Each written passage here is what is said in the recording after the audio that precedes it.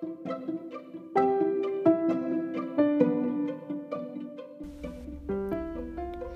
motivator as dreamer. Some commentators think that the day of the strong leader is past, and that the model of Japanese management, where people are homogenized and the individuality of the leader is minimized, will become the standard. There are some valuable lessons to be learned from the Japanese, but in the West at least, most people are looking for bold leaders who will set goals, make decisions, and then breathe vision into the people around them.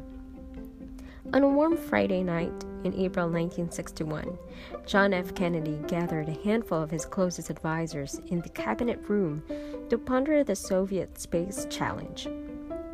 Only 2 days before, Yuri Gagarin had become the first man to go into orbit. Kennedy was 43 years old then, and he seemed 30. A man of little scientific knowledge, he was listening to technicians describe a 10-year, $40 billion race with no guarantee that America would get to the moon first.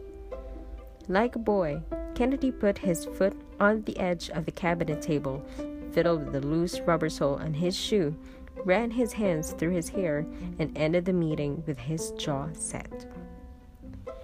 15 minutes later, he sent the word out, "We're going to the moon." Time correspondent Hugh Sidey, looking back on that evening, says, "This was not a military imperative. There was no overwhelming clamor from the public or Congress for such an effort. Something special happened in the mind of Kennedy. The poet in him glimpsed the future, perhaps, or the Irish combativeness responded to the prospects of a race. What we do know is that John Kennedy decided finally, in those few minutes, to take the nation on a peaceful and creative journey, the likes of which this world has never known." Good motivators are willing to think and act in such bold fashion, to set goals far out front of the group. And since there are so few people who will dare to think big and to risk the humiliation of failure, the person who will dare to do so is almost certain to have a following. Goethe said, "Whatever you dream, you can begin it."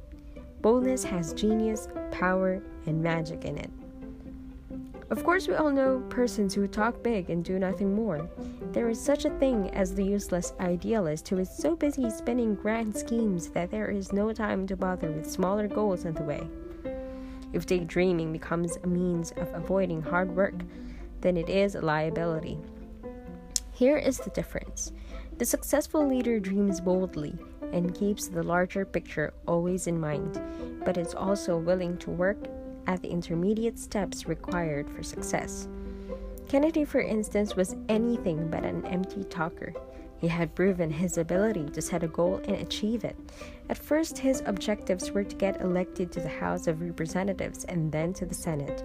This was a man who had used his legs as well as his mouth, and when such a person speaks of large dreams, people listen. It is not all that unusual a quality, this ability to think big, to dream large dreams. Most of us do it regularly, especially as children. We spin fantasies of great achievements.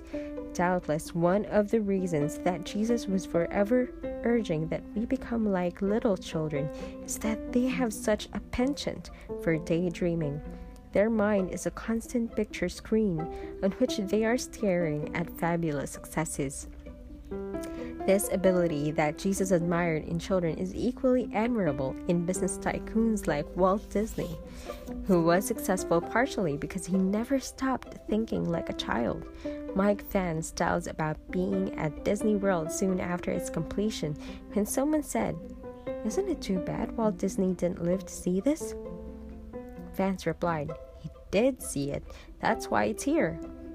Indeed, the best leaders and the most powerful motivators have been those with an almost defiant ability to envision great things occurring in the future and to see them happening in great detail.